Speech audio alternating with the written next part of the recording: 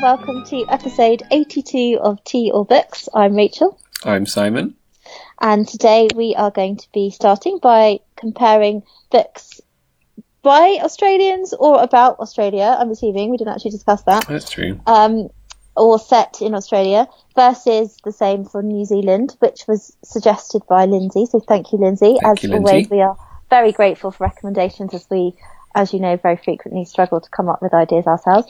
And then in the second part, we are going to be comparing two books by Adrian Bell, no relation to Virginia Woolf's family, which I initially thought that he might be, which are Corduroy and A Suffolk Harvest. So, first of all, Simon, how are you? What are you reading? Thanks, Rachel. I'm good. I'm enjoying a lovely sunny, quite cold day, as we were talking about it. So, my favourite combination is sunny and cold. Although I lost my debit card yesterday, so that's a downer. But, you know, swings and roundabouts. I blame the leap year. If we hadn't had a leap day, I wouldn't have done it. So yeah, there's that. Apart from that, having a nice time. I'm currently reading a biography of Rose Macaulay by Jane Emery. Oh. Yeah, so I own two biographies of Rose Macaulay. The other one's by Constance Bellington Smith. Great name. And I tweeted out asking which of the two was better. And the only person who replied was Kate, who said that actually neither of them were the good ones, and I should buy the one by Sarah Le Fanu, which I had seen before. I thought, I don't need three biographies of Rose Macaulay. I've not read any of them, but turns out I did. So, but I'm enjoying this one so far. Kate said that the one I'm reading by Jane Emery is full of psychosexual stuff, and the other one by Constance Bellington Smith was very coy and sort of didn't give things away. And I thought, I'd rather have bizarre psychosexual interpretations of things than coyness. So that's what I went with. But I'm enjoying it so far. It does a little bit that thing of, here's a quote from a novel, therefore the novelist must be this person, which always slightly irritates me. But right. Not too much. Wow. Yeah. Interesting. How about you? What are you reading? I just started this morning actually, Auntie Mame by Patrick Dennis. So according to, I think it's a pseudonym, right? I don't know. Yeah, well, according to the notes in the back of the book it is, but I was like, are you trying to be funny? Is this a pseudonym? I don't know. I need to look it up. But it's a book I've had for a long time. Obviously, as many of you know, I'm reading from my shelves this year. And it's the story of a woman who is hilarious and kind of crazy, but in a good way, like very eccentric, very wealthy, always lands on her feet, gets up to all sorts of capers, through the eyes of her orphaned nephew who goes to live with her when he's 10. And it's set in New York, and it's very 1940s. I like it very much. Yeah, I really enjoyed that. That's really funny. Like, I've been reading it just now, and I'm just whipping through it and being like, hee hee hee as I read it. So it's nice. I've just finished reading a very different book actually yesterday, Shadows on the Rock by Willa Cather, which is set in 17th century Quebec. So it's quite a contrast. Yeah. I didn't know she did historical novels. Well, yes, no, this is a bit of an outlier, I think, in her and it was very good actually. Very good. I mean, I don't think Willa Cather can do any wrong. So I'm pleased that means I've now read all of my unread Willa Cathers. And we're doing Willa Cather next time, but not that one. No. Yes. More on that at the end. Yes. I don't think I'd want to read that one. Although I'm sure it's good, but I might leave that till I've read some of the ones that aren't set in 17th century Quebec. Yeah. So I think you would enjoy it. Maybe. It takes a lot for me to like a historical novel. And at the moment I'm reading... It doesn't feel historical. All the other things I'm reading at the moment... Oh, sorry, I keep talking over you. It doesn't feel historical. Stop interrupting me. No, it does. I'm glad. I'm reading Circe by Madeline Miller, which I know is not historical in the sense that it's based on Greek mythology and thus not reality, but it's the same thing for me. I want an author to talk about their own time and their own country. I don't want them to talk about as though Greek myth were real. I'm not interested, but I have to read it for book club. So I'm going to plough on, getting grumpier and grumpier. I feel like everybody's reading that book at the moment, though. Everyone on the tube is reading it. I don't know. I'm like, oh, am I missing out? Oh, really? Well, I mean, you might like it. It's just like, you know, when you start it. Well, I don't know if you do, but when I'm in a book group and I've got a book that I don't want to read, and before I've even opened it, I know I'm not going to like it, and I'm just there sulkily making my way through the pages. And I was going to skip it. Yeah, this is why I don't do book group. Well, generally, it doesn't happen very often, but this one, and normally I would skip them, but this one was suggested by my friend Chris, who I always skip the books that she recommends because we have got opposite tastes in literature, and she was getting crosser and crosser, so I was like, fine, I'll read one, but I won't like it. And then she'll be cross with me for not liking it. You're right. Yeah. Well, at least you're trying it this time. Yeah, I might give up. We'll see. I'll go. I borrowed the book from someone, so at least I didn't have to pay for it. Well, that's one thing. Yeah. I'm sorry. Thank you. I appreciate it. Just give up. Just look up the plot online and then you can pretend that you read it. Rachel, it's very dishonest. Plus, I'm sure Chris listens avidly to this podcast. She doesn't. Sorry, Chris. I mean, I was just trying to be nice. I mean, sometimes, like my mum says, it's okay to tell a lie if it means you're saving someone else's feelings. Oh, I don't care about Chris's feelings. I'll just tell her it was dreadful. Is that better? I don't know. Oh dear. There's no judgment here. Right, let's get on to our first topic. Let's do it. I feel like neither of us have got extensive experience in the literatures of either of these countries, but as I said to you over text message, Brenna's has stopped us from having an opinion. So yes. We're going to go anyway. Seeing as you've actually written some stuff down, do you want to start? And then hopefully I'll be inspired as you speak. Oh gosh, okay, sure. So I went through what Google thought were the most famous New Zealand and Australian authors, and I hadn't heard of quite a lot of them. But I did manage to come up with a short list of authors I had read from both countries. But the one that came to my mind before I had to make my list for New Zealand was, of course, Katherine Mansfield, who is one of my favourite writers. I'm sure everyone listening knows who she is, but in case you don't, she short story writer from the 1910s, and she died in 24, I think. Around then she died of tuberculosis very young. She writes these very beautiful short stories that are about moments in people's lives. The most famous one probably is The Garden Party, about somebody who's a daughter in a very privileged household who's holding a garden party. So it's a lot about her just looking at the men putting up the tent and the marquee and preparing everything. But then she's asked to take a basket down to a lady in the village who isn't well, and it's this clash of cultures. She suddenly sees what poverty is like for the first time. And as with all her stories, I think Katherine Mansfield doesn't overplay the hand. It's not this big sensational moment. You almost don't even see what's going on. You get some sort of emotional reaction, and that's it. She's very subtle in her stories. A lot of her stories are about New Zealand life. She did move to England. She lived here for a while, but she I don't know where she wrote. She wrote some of them back home, but she wrote about New Zealand when she wasn't in New Zealand, so there's sort of nostalgia to her stories as well. She's my sort of number one New Zealand writer. The others on my list, I have read some. Janet Frame, another short story writer, I think also wrote some memoirs. I don't think she wrote any novels, but she was a really interesting person in that she had mental health issues, and she was going to have a frontal lobotomy, but they stopped it when she won some major literary prize. So wow. Extraordinary life. Ngaio Marsh, I don't know if she writes about New Zealand very often. I've only read one of her novels, Opening Night. She's a detective novelist, of course. She's just a mystery writer. Well, I'd say that. I don't mean that as dismissively, but I don't think she wrote specifically about New Zealand, from what I know. But yeah, I'd be interested to know if any of her novels were set there. And then the only other New Zealand writer I've read is Kirsty Gunn, who I only read a book by her about Katherine Mansfield, so it doesn't really count.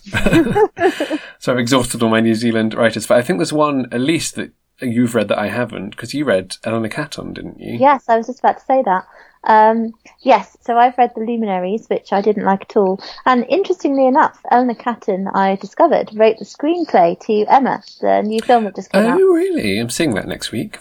Yeah, well, don't hold your breath, is all I'm going to say. And for me, the screenplay was the biggest problem, which I thought was interesting. Oh, see, my brother loved it, but interesting. Is he a fan of Emma? He loves Emma, yeah. Oh, wow. I thought it was very oddly written. Ooh.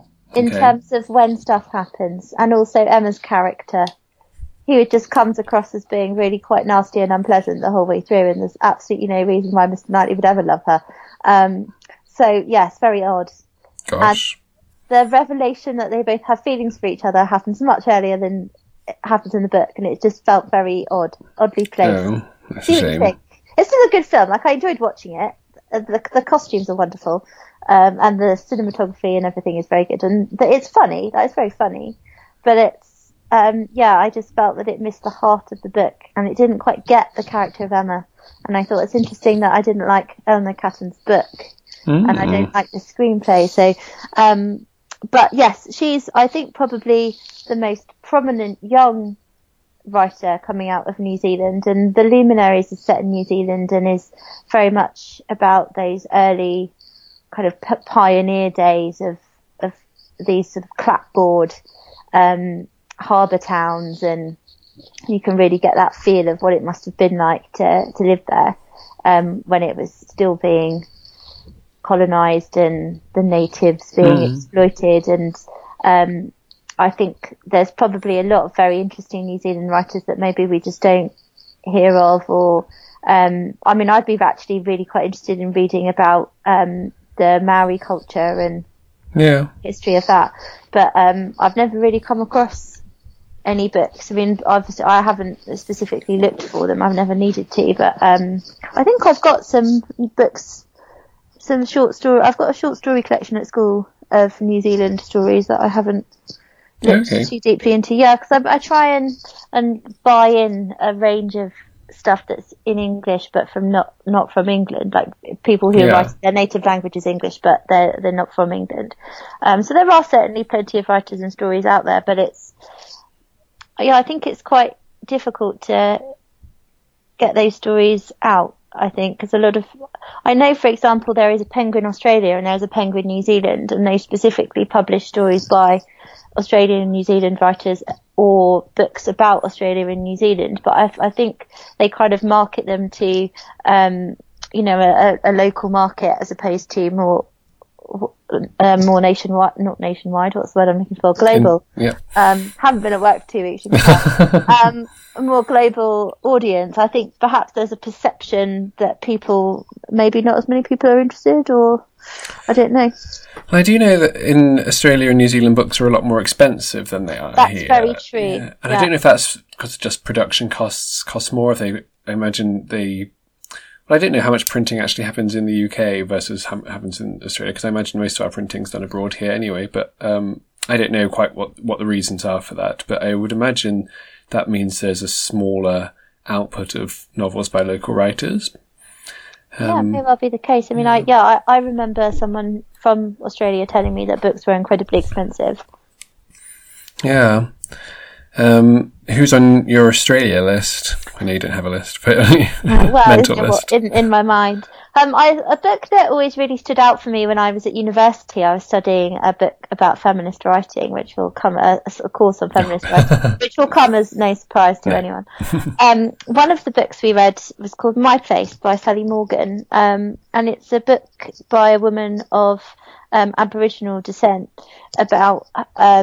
She wrote it in the 80s when Aboriginal kind of awareness of what had happened to the Aboriginal people and acknowledgement of what had happened and kind of starting to make amends for that was really starting to become a big deal, really. And it was, I think, one of the first books that came out where Sally Morgan had gone and spoken to her grandmother. She'd gone out into I don't really know what they're called, places where Aboriginal people live specifically. I know that in Canada and things they call them reservations, but I'm not sure that's what it is. I don't know, yeah. I don't know. I apologise for my ignorance. And she went and recorded the stories of these women, specifically Aboriginal women, of what it had been like for them in the sort of 1950s, 1940s. And it was also her reflection on what it was like growing up as an Aboriginal child, and I believe she may have been half Aborigine, half white, and her just becoming aware of the fact that the way that she was treated and the lifestyle that she had was actually because of racism. And it's a really, really interesting book about, you know, identity and place and what it means to be from somewhere and to be a native of somewhere, but to be considered by other people not to belong even in your own country. And it was really powerful because I'm pretty sure she is half Aborigine, because she kind of didn't belong with the Aborigine people, but then she was also made to feel like she wasn't a real Australian with white Australians either. So, and I found that a really powerful book that was all about identity and place. And it was the first book I'd read really about Australia that made me understand the Australia sort of as a different culture and a different set of history, because I suppose growing up with loads of people who'd been to Australia or who had Australian family or had family who'd moved to Australia, I just kind of saw Australia as a kind of extension of England culturally, but actually it's not at all. No. So it was really interesting to read that experience. And I've read quite a lot of books set in Australia or by Australian authors. I think perhaps Australia is obviously bigger than New Zealand, so there's a wider pool of people to draw from. And I've always been quite interested in Australia because I just find the landscape really interesting, and the idea of it being, because New Zealand is quite green, quite lush, but Australia is much more of a sort of a desert environment. And it's always intrigued me how people make a life in an environment like that that's quite hostile to human existence, essentially. Like one of my best friends always makes me laugh when she says Australia is a country designed to kill you. Like, why would you look? Why would you go there? Like, it's too hot. There are poisonous things there all the time. And there's a really good book actually that I read. It was short. I think it didn't win, but it was shortlisted for the Carnegie Prize a couple of years ago.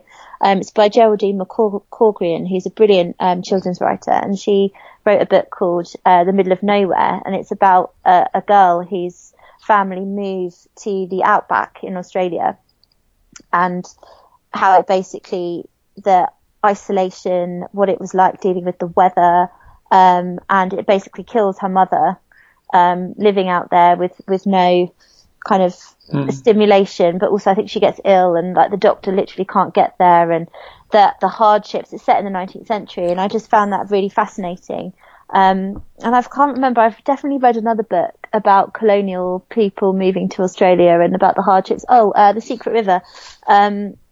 Kate Grenfell. Yes, which again I found fascinating, and that whole idea of being shipped, like convicts being shipped out to Australia, and that experience of moving somewhere that's not your home, and the treatment of the native people, and dealing with, which was awful, but also that sense of being told that you're supposed to make a home here, being told this land belongs to you when it actually doesn't, and trying to take a culture and traditions and a lifestyle that belongs to one particular place and one particular climate to a place that's completely different, and trying to impose that on a place.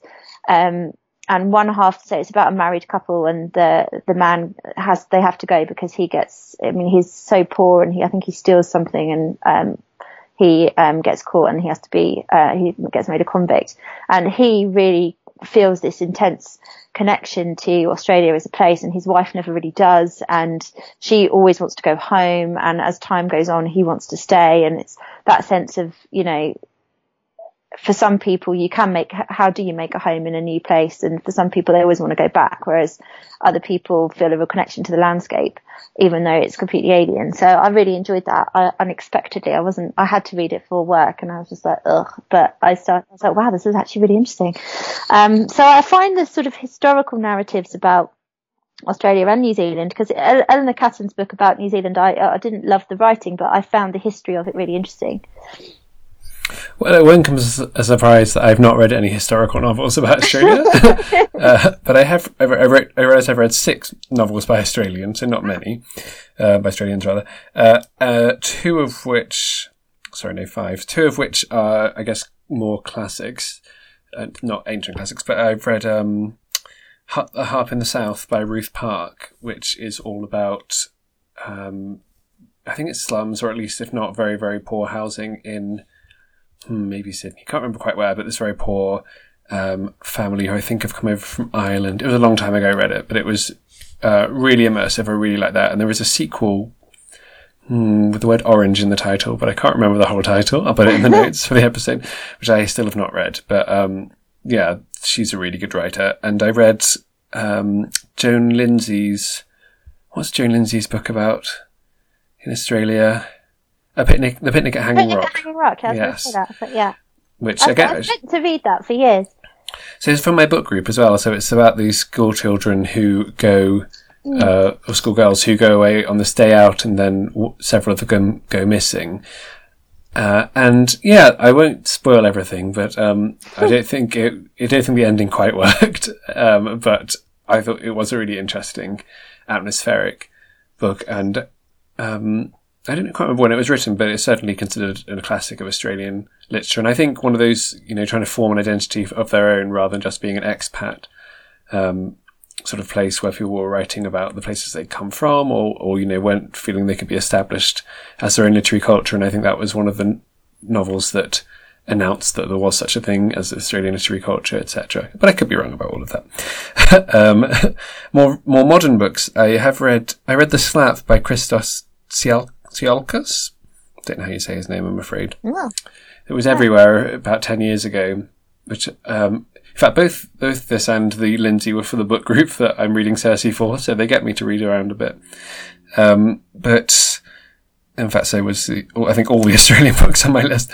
Do you know The Slap? It was, it's about this. Yes, I remember, and they made it into a TV series, I think. They did, yeah. So it's an enormous book. It's a backyard barbecue where someone slaps somebody else's child, and it's this sort of moral issue about, is it okay to discipline someone else's child, etc., which I thought potentially quite an interesting topic. But my problem with it was that every single character in the book was truly awful. And you came out thinking absolutely everyone is wrong. There's no who's right? Is it grey area? It's like, no, just everyone here is terrible. And every character from a child to an 80-year-old man was taking drugs all the time. And I find reading about people taking drugs makes me feel sick. So I didn't really enjoy that. Nor did I particularly enjoy Breathe by Tim Winton, which is another one which is about surfing and auto-asphyxiation for eroticism. So that was something. Wow. But Helen Garner, she's my one success on this list, apart from Ruth Park. Helen Garner wrote, I've written a lot, but I read Despair Room, yeah. all about somebody trying an alternative medicine for cancer, which is a grueling book to read. It's really, I think it's a very realistic portrayal of someone close to you having cancer. It's thankfully not something I've experienced yet, but it was really difficult to read, and very emotional. But I think that's credit to her writing talent. And I love the Chat 10 Looks 3 podcast, and they both basically idolise Helen Garner. Whatever she's mentioned, they just go into adulations for how amazing she is. So I should try more by her. Have you read that or others by her? No, I remember having it years ago, and then I just never read it. Yeah, it is. I mean, it's great, but you don't want to take it on a flight or something. You need to need to be emotionally prepared for it, because it feels. Grueling is the right word, I think. You really feel like you've gone through the ringer by the time you finished it. Which is, as I say, shows what a great writer she is, but it's not a fun experience. No, I mean, I think I probably want to give that one a miss. Have you read any Miles Franklin? I have not. Yes, I have. My Brilliant Career. Yes, I have read that. That's Australian as well, isn't it? Yeah, because was that late 19th century? Early 20th? Yeah, it's My Brilliant Career, and my brilliant career goes bung. My Career Goes Bung, yeah. And I think the one of the major Australian literary prizes is named after her. Yeah. No, she's great as well. And I've read a lot of novels by someone who was born in Australia, Catherine Mansfield's cousin, Elizabeth von Arnim. Yes. But I think we probably can't count her as an Australian author for the purposes of this. No, I mean, she was barely there, I'm sure. Yeah. So yeah, we'll put her, in case anyone's listening and thinking, why have you not mentioned Elizabeth von Arnim? There you go. And if you're thinking, why have you not mentioned any other famous New Zealand or Australian author? For my part, it's because I've not read them. Well, likewise, please do educate us. Yeah.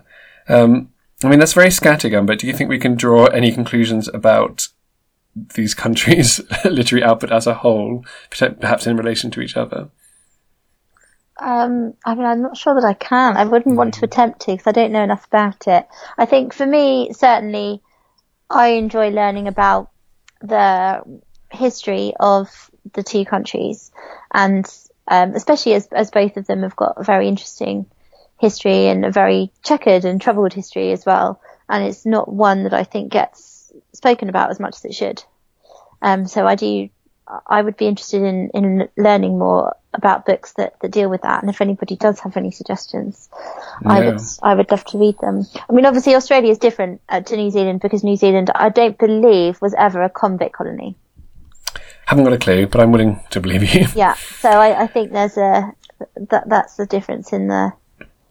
And I was trying to think, if you think about English literature versus Irish literature, there is obviously the fact that, as well as being a smaller country, Ireland has that history of being subjugated by the English, has a lot of, the troubles of the early 20th century, the troubles of the late 20th century, all these sorts of things. And I don't think there's the same relation between Australia and New Zealand. I, again, don't know much about the history there, but I was thinking New Zealand, obviously, as you say, smaller, fewer people, but I don't think of it as being in that sort of history of antagonism that has politically that's existed between Ireland and the UK. As far as they seem very proud to be part of the Commonwealth and everything else, and they're very, I think, certainly from what I've heard from friends who are from New Zealand and people who've lived there, is that they're very much, certainly nowadays, in touch with the Maori culture and Maori traditions and wanting to really value and celebrate those. I'm not sure how much of that Aboriginal culture is celebrated in Australia. Well, I know that their current Prime Minister is perhaps not the most progressive. No. And as you say about Commonwealth, I had a housemate from New Zealand who, before she moved here, didn't really realise that the Commonwealth isn't something that we think about every day in the UK. I mean, in as much as I don't really know who's in the Commonwealth. And it was a very big deal for people that she knew in New Zealand, which is interesting. I don't know how much that's influenced writing. We've not talked about the most important thing about Australia in my mind, which is that Neighbours is there. Sigh. I am, in a couple of weeks, going to an event in London celebrating 35 years of Neighbours. Bless you. It's sold out in like an hour and a half. I was really surprised. I thought I'd be on my own. So what's the plan? What's the event? So it's at the Adelphi Theatre. Mm-hmm. So it's in a theatre rather than something else. And they were very cagey at first about who was coming. They just kept saying cast, past and present, which made me think they hadn't booked anyone. But they have now got Dr. Carl, they've got Jane, they've got Finn. It's 3 people at least. So, I mean, Dr. Carl will turn up to anything. At my university. Of course he did. Oh, yeah. Yeah, he literally is constantly on tour in the UK and will come to anything, like a birthday party. He'll just be there. Bless him. He loves the fans. Anyway, see you there, everyone. And if you're going to the Neighbours 35th anniversary celebrations, I can't imagine there's many people. Are you going by yourself? So, yes, but also sort of no, in as much as bunch of us from the Facebook groups are going to go for dinner beforehand. Oh, Simon. You know what? It's really great that you've got this interest. I found my people. You have. 21 years I've been watching Neighbours. Wow. Yeah. I mean, I was an avid watcher when younger, but it's a great time to get back in. I just can't be bothered. Well, you tried. I feel like I've missed out on too many years of history now. I'll fill you in on it all. Oh, please don't. And the West spin-off novels talking about Australian literature. Oh, I've not really? I never read them because apparently even I have standards. But when more people were watching around 2000, they did have a whole bunch of spin-off. Maybe it was to celebrate the 15th anniversary. I don't know. Yeah. But I can't imagine that they were the best. But who knows? Maybe they are future classics of Australian literature. Long after Neighbours has been forgotten, the story about Livy and Drew going off on holiday will be revered by literary scholars. Probably not. Probably not, no. So, with our complete lack of knowledge and very ill-informed views, what are you going to pick out of New Zealand and Australia? I think probably Australia, because there's more to choose from that I'm aware of. And while I've read more Australians, I love Catherine Mansfield so much that she's going to tip the balance towards New Zealand for me. Ah, well, there you are. Thank you, Lindsay, for suggesting that. And as so often when people email in, thank you for your completely unjustified belief that we know what we're talking about in many topics. Quite often I get people say, why don't you do this author versus this author? And it's like, well, because we've not read any of them. We're not as widely read as we like to appear. No. Yeah. But we're only in our late 20s, Rachel. Yeah, so I know. That's how I'm branding 34 now. Are you 34? Yeah. Not yet. No, I'm not. not. Still 33. I beg your pardon. I've got another couple of months actually, and I'm hanging on to them for dear life. Great. Well, there you go. One apiece with almost no knowledge. But we do have a question for the middle bit from Linda. Thanks for getting in touch, Linda. Thanks for a nice email. Which hopefully we might be able to offer something more on, which is, what literary magazines or periodicals would we recommend? Oh, okay. Well, I very much used to enjoy the London Review of Books, but it just got to the point where, it's every week, and I never got around to reading it properly. And then I just had this guilt-inducing pile of things to read, and I was just like, but it's very good if you're interested in lots of things, or if you live with people who are interested in lots of things, because you sort of pass it around. There is book reviews, obviously, but book reviews from non-fiction, fiction, academic books as well. There were often, 2 or 3 things that would strike my interest, but it is, I would say, more on the academic side of things. I really always enjoy Persephone's by Anya Lee. Oh, yeah, of course. That's always Which is more of a periodical, really, isn't it? Because they have stories and all sorts of things in there. Yeah, that's always fun to read. And the Times Literary Supplement I've always enjoyed in the past, but again, that is academic, so it's not necessarily a light read, and you're not going to find, I wouldn't say like you're going to love every issue, because there's such a variety of books that you'll find. You read Slightly Foxed, don't you? I've never read that. Yeah, that was the one I was going to mention. I should admit that I have piles of them that I've not read, but the ones I have read, I've enjoyed. And if you don't know Slightly Foxed, Linda, or anyone else, it's quite similar to this podcast in terms of the types of books that they write about. So it's often books that are out of print, or childhood favourites, or books that aren't that well known, and different people who I have never really heard of any of them, but I guess they must have some claim to being in them. I don't know if they're journalists or something, but they will write an essay about that book, often quite a personal slant, like when they first read it, why they love it so much. But many of the authors we've done, so Barbara Cummins, Sylvia Townsend Warner, A.A. Milne, like many of these authors that will have appeared in the dozens and dozens of issues they've have that so far, and it always has a lovely woodcut on the cover. And Slightly Foxed have a really good podcast as well, actually. I recommend listening to that as well, where they interview experts in various areas, and they'll do a reading from one of the past periodicals. Those are lovely, and I did used to occasionally get one called The Reader, but I haven't done that for a long time. Oh yeah, I used to get that too when it first came out, but then I lost track of it, and it was very difficult to pay for it online. I mean, obviously they must have improved it since then, but it was interesting. It was quite encouraged me to look at books from genres that I would never normally pick up. So yeah. But yes, I think there's limited options nowadays. So obviously, if you look back to the 20s or 30s, there were millions of other things. And it was a great way for writers to start their careers with, sketches or short stories or things. And now the ones that do exist always seem to me, particularly the Slightly Foxed type, rather than, the ones that are mostly book reviews, seem to be almost like an homage to those older ones. And I guess the way that they survive is by appealing to that sort of nostalgic sense of literature. Yeah. But I'm sure, having said that, I'm sure there are lots of cutting edge zines and things that I wouldn't know anything about, but the ones that are about the sort of books I'm interested in, or the one is, I would say, Slightly Foxed. And I think, whilst it's still coming out, it's relatively easy also to find lots of the older ones online, and I often come across them in piles in the corner of secondhand bookshops. Yeah. So I've bought up lots of those, and At some point if I break my legs or something and I'm in bed for months, then I can make my way through the pile. Yes, you can. What a prospect. I know, or I could just read them and enjoy them. But, yeah, I've never broken a limb. I don't really know how much it puts you in mind for reading, or if you just... I don't know. Well, there you go, Linda. I hope that helps. If anyone else knows of any, particularly ones that are likely to appeal to the sort of person who listens to Teal books, then we'd love to hear about it. Oh yeah, very much so. Maybe we should start our own magazine, Simon. Oh my gosh. Handwritten. Yeah. I did used to write a little magazine for my church youth group. That was good fun. Simon, you're so cute.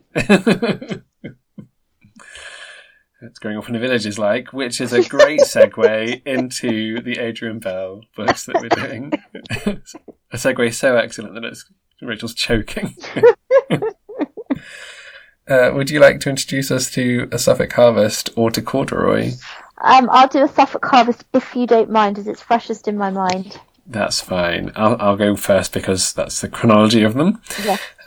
Corduroy was published in 1930, but it's about 1920, where Adrian Bell was about 19 or 20 and was leaving, I guess university. I can't remember. No, you never went to university. I didn't go to university. Leaving school, striking out into the world. What can I do? And his dad said, go and work on this farm for a bit. That'll sort you out. So he goes to a farm in Suffolk, where he's living with the farmer's family, and he's obviously of a class where would hang out with the people who own the farm, but he's working with the farm labourers.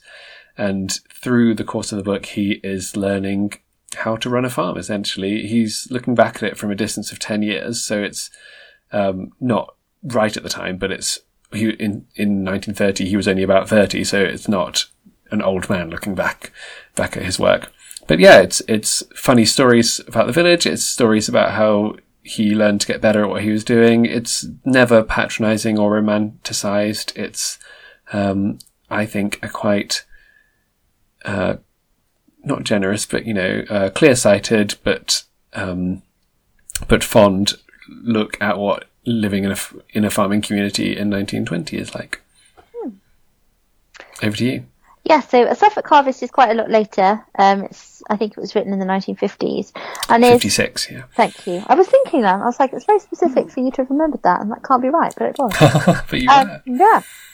And it's slightly different to Corduroy in that it's more like a diary. So it's more factual, and it's just a month by month series of, not day by day, but, there's probably 4 or 5 days that are recorded in each month, and there's sort of a seasonal aspect of it to the different jobs that are being done, the way that the year turns, and the things that a farmer does while under whichever season. Every month has got different jobs, but also just random anecdotes about life, about neighbours, about having children, about marriage, about often he'll be doing something and it will remind him of something, and then he'll recount something from many years before, a particular character from the neighbourhood, or there is he describes really nicely when he and his wife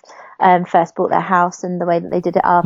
There's quite a few funny plumbing disasters and things like that. So it's very much the sort of a day-to-day account of just normal life, really, but with the kind of charming aspect of what's it like living in a rural community in the 1950s.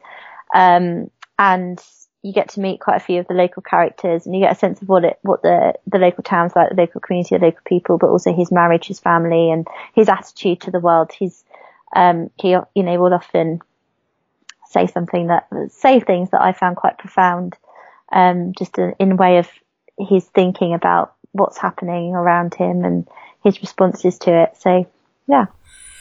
Yeah, and he wrote an awful lot of books, and we've taken ones from very early in his writing, and one that, not actually that near the end, but a lot later. So it's interesting seeing his sort of early enthusiasm for farming and then a more nostalgic look. Although amusingly, when I started reading A Suffolk Harvest, I hadn't really paid attention to the date or worked out how old he was, and I sort of assumed he was going to be late 70s, early 80s, based on how he was writing, as though, this very old man near the grave. At one point he says he looks at his objects and thinks of them as bequests, and then discovered he was 52 when he was writing it. Astonishing. I mean, he lived to 1980, I looked this up, so he had a good few decades left in him afterwards. I found it quite interesting too.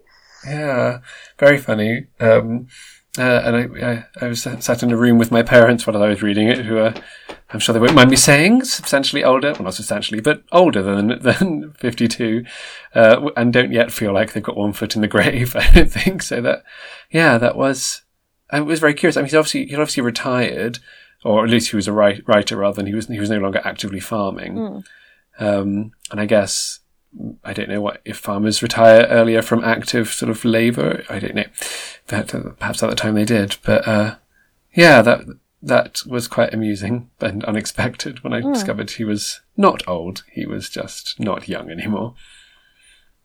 But it certainly feels very laden with nostalgia, and he's not living in the same place he was in Cordroy, but it's the same county, and at one point he goes back to look at the place where he first ran a farm on his own. Yeah, and it's gone. And it's gone, they've taken it down, he's showing his uninterested daughter where the loos used to be and all that sort of thing. I thought that sort of thing doesn't change. That's what we've all been in the car when our parents take us to show us their childhood home when we don't really care when we're 13 or something, and then later we think, maybe we should have been nicer. Yeah. Maybe it's just me. As you say, it was quite witty, or quite, not witty, I guess, but, amusing about country life. But I'm intrigued with both of these, what it was like reading it as a city person. Well, I mean, I've always got quite a romantic view of countryside life, and quite a romantic view of what it must be like to be a farmer, and, all that fresh air and wonderful countryside. But obviously the realities are very different. And I found Corduroy in particular just very interesting in showing the day-to-day difficulties and just, the actual breakdown of what you do. And obviously 1920, there were some forms of mechanical assistance, but not as much as we would have nowadays. So a lot of it is backbreaking work, and you're getting up at the crack of dawn every day. And at the same time, though, what I found really lovely about both of the books is that sense of the closeness to the land and being a witness to the changing of the seasons, and the reassuring nature of that repetitive pattern that comes every year, and knowing, right, well, once October comes, this is what we do, and when December comes, this is what we do. And there's a real sense that life for them revolves around the seasons, and they make changes to their lifestyle, and they have particular routines and the things that they do to fit in with the seasons. And I felt like that gave more richness to their life. I felt like there was more significance to the things they did because they only did certain things at particular times of year. And I feel like in a city, you kind of lose that sense of, oh, it's this time of year and we're going to celebrate it by doing this. Life tends to be pretty much the same all year round. Whereas in the countryside, out of necessity, life becomes more indoors in the winter, and you kind of move more with the light, and in the summertime you do lots more things outside. And I just felt like it was a life that was described as being very connected to nature, and I really liked that. And I liked also how, despite the fact that that was his work, he saw so much meaning and significance in it, and so thoughtful about nature and the world and what we can learn from nature, and just those little moments of like looking at a flower and then that making him think about something quite deep and philosophical. And I always think quite romantically, oh, if I were a farmer, I'd have time to just sort of stare mistily into the distance and have these profound thoughts about the world. Whereas I think it's interesting that he doesn't, as I said when I was introducing it, in Corduroy, he's not at all romantic about country life. He recognises the hard labour it is. It's a funny bit where so he asks someone what their brother does, and he says, oh, nothing, just a bit of writing, and then discovers that he works an office job for the water board, which to a farmer apparently is just a bit of writing. And by the time you get to A Suffolk Harvest, I thought he had begun to romanticise it a bit, and thought, now that he's no longer doing it, and now he's looking back to the past as well, he recognises still that it was hard work and that, you know, making a living was quite tricky and all these things to take into account. But I think that distances, he's put on his rose tinted glasses a little bit. I felt as well in A Suffolk Harvest, I got that sense that he felt like the world was changing quite rapidly. I mean, that incident of him going back to the first farm that he'd had and it's been replaced by an airfield.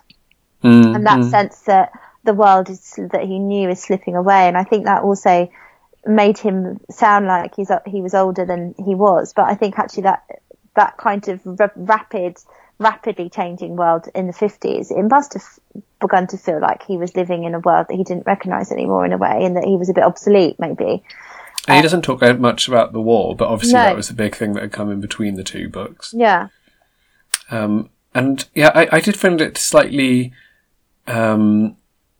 it didn't quite work as well for me, because if you've got a book that is quite about nostalgia and about the world back then in the 1950s, it has that now and then comparison that works in the reader's mind now for them.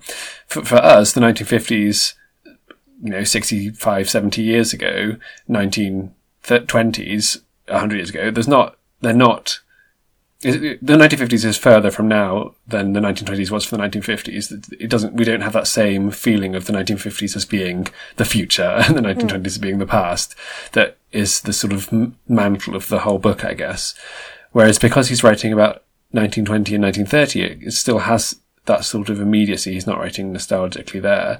And weirdly, I found that meant that Corduroy hadn't dated in the same way that the Suffolk Harvest had, because he's not looking at it with dewy-eyed remembrances.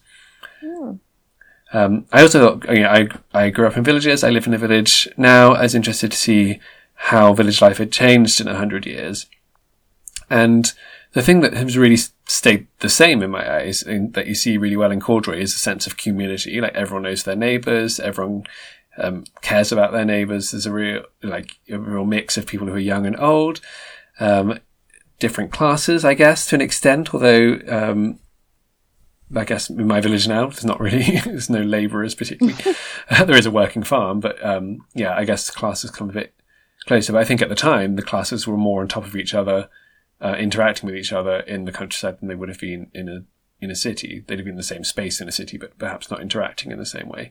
The thing that really has changed is that I got the sense in Corduroy that everyone in the village was involved in the farming community. Even if they didn't work for the farm, they knew what was going on. It affected their everyday life. The harvest was a big thing for the whole village. Now, whilst there's at least one working farm in my village, possibly two, I've yet to work out if they are the same farm. It doesn't affect my life at all, except in harvest, it takes longer to get on the roads because you're always stuck behind a tractor. Yeah. I'm always have to leave for work a bit earlier when it's harvest time. But yeah, I commute out of the village every day. I was working in a city, I'm now working in a town, but I'm not working in the village.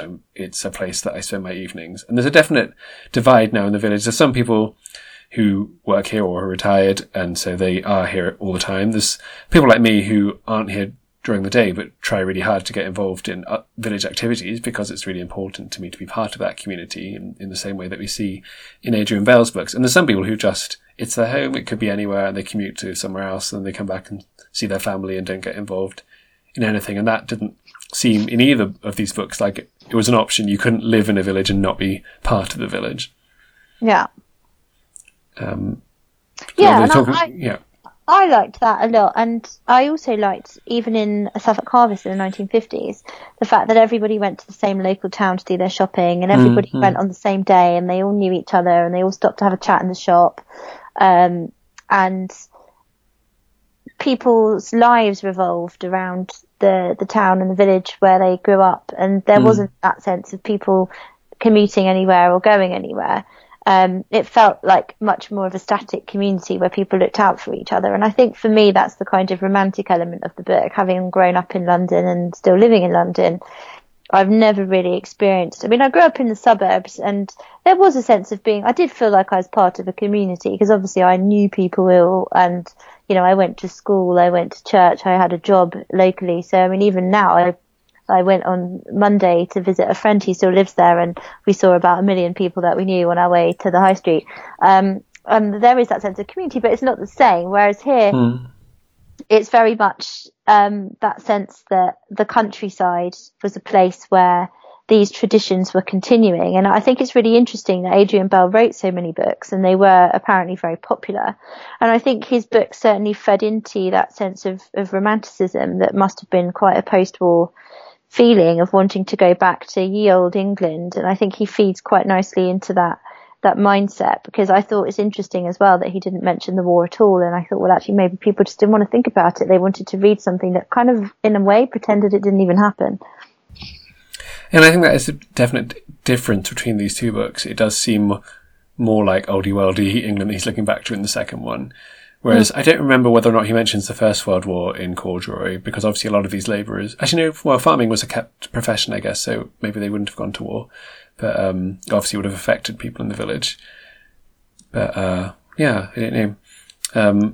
And yeah, I know he wrote novels and things as well, so I've been intrigued to see what DNA they have, if any similarities, or just completely different. But yeah, it's interesting he writes, as far as I can tell, I mean, the Corduroy has got 2 sequels that I haven't read yet. In fact, talking about Slightly Foxed, they've all been republished by Slightly Foxed. My copy of Corduroy is a Slightly Foxed edition. But yeah, it's interesting that he writes again and again about the same sort of world, obviously shifting over time, and there was an appetite for that. And the only person I can think to compare him to in terms of topic is Beverly Nichols, with his very, very funny books about living in a village. But those are very different because they're quite snarky in a way I love, but they're not community minded. He's very much the Londoner who's moved to a village, who's looking at the strange people, or, you know, some like-minded people, but he is not sympathetic with all echelons there. He's not one of them, really. He's an outsider commenting on it like a travel writer sometimes, whereas Adrian Bell, even though in Corduroy he is an outsider, really, just so quickly gets immersed and welcomed into it. And he's not patronising them, he's just trying to understand them. At the same time, we don't get their perspective. He's just imagining, well, I mean, they might have hated him. He didn't say that, but you get the sense that they've welcomed him and that they think he's got his funny ways, but they're willing to embrace him as part of the community now that he's there, which I just thought was lovely and hopefully true. Who knows? Well, yeah. And I just think books like this, I just find them charming and heartwarming, and I just found a lot of what he said to be, in both books really, to just be very true. I think he had a real kind of way of putting things. He had a really nice kind of spirit about him and heart. Yeah, he definitely seems like a nice guy. Yeah. And did you know that his daughter was the translator of Tintin? I did not know that. Yeah. Oh, Anthea Bell, is that his daughter? Yeah. Oh, I didn't know that. She died recently, didn't she? Yes, she did, yeah.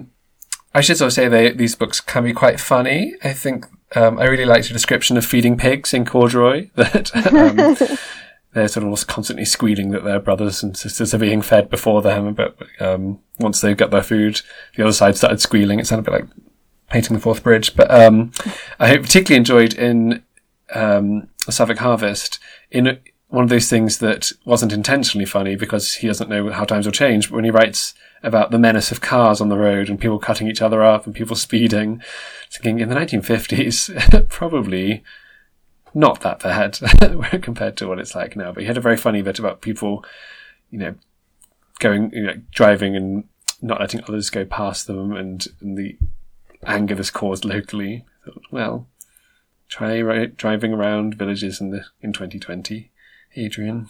Well, I mean, you take your life in your hands in some of these cases. Exactly. Whereas, yes, I think he talks about them going at maximum speed of 40 miles an hour. So, yes. If only. If only. Have you read anything else by him? No, I haven't, but I would very much like to read more by him, and I'm particularly be interested to see what his novels are like. Yeah, I've got one called The Balcony that I've not read. And I think the only other books I've got by him are the other two in the trilogy that I should go on to before I forget what happens in Corduroy. Yeah. One day I'll get to them all. They're quite hard to get hold of though. A lot of his books are out of print. In fact, most of his books are out of print. I come across them sometimes in second-hand bookshops, so I'll just keep an eye out.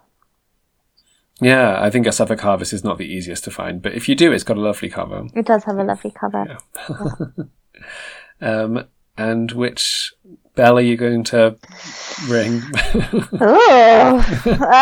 That's very clever. Thank you so much. I think probably, just because I found it very charming and philosophical, I'm going to go for A Suffolk Harvest. Whereas, as perhaps I hinted earlier, I preferred the immediacy of corduroy as opposed to the sort of 1950s nostalgia that didn't date quite as well for me, but I did really enjoy them both. We are in complete disagreement today, Rachel. Wow. Doesn't happen that often. No, it doesn't. Well, we still like each other though, it's okay. We do. Yeah. Great, and as mentioned earlier, we will be doing Willa Cather for our next episode. We will be doing A Lost Lady and Lucy Gayheart. I think that's right. That's right, yeah.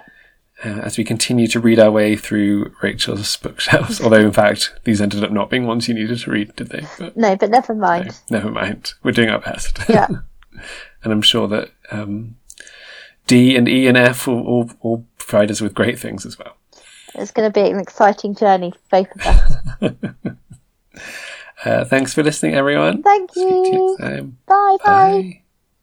Don't forget, you can see a list of all the books and authors that we've talked about at stuckinabook.com. You can find Rachel at bookssnob.wordpress.com.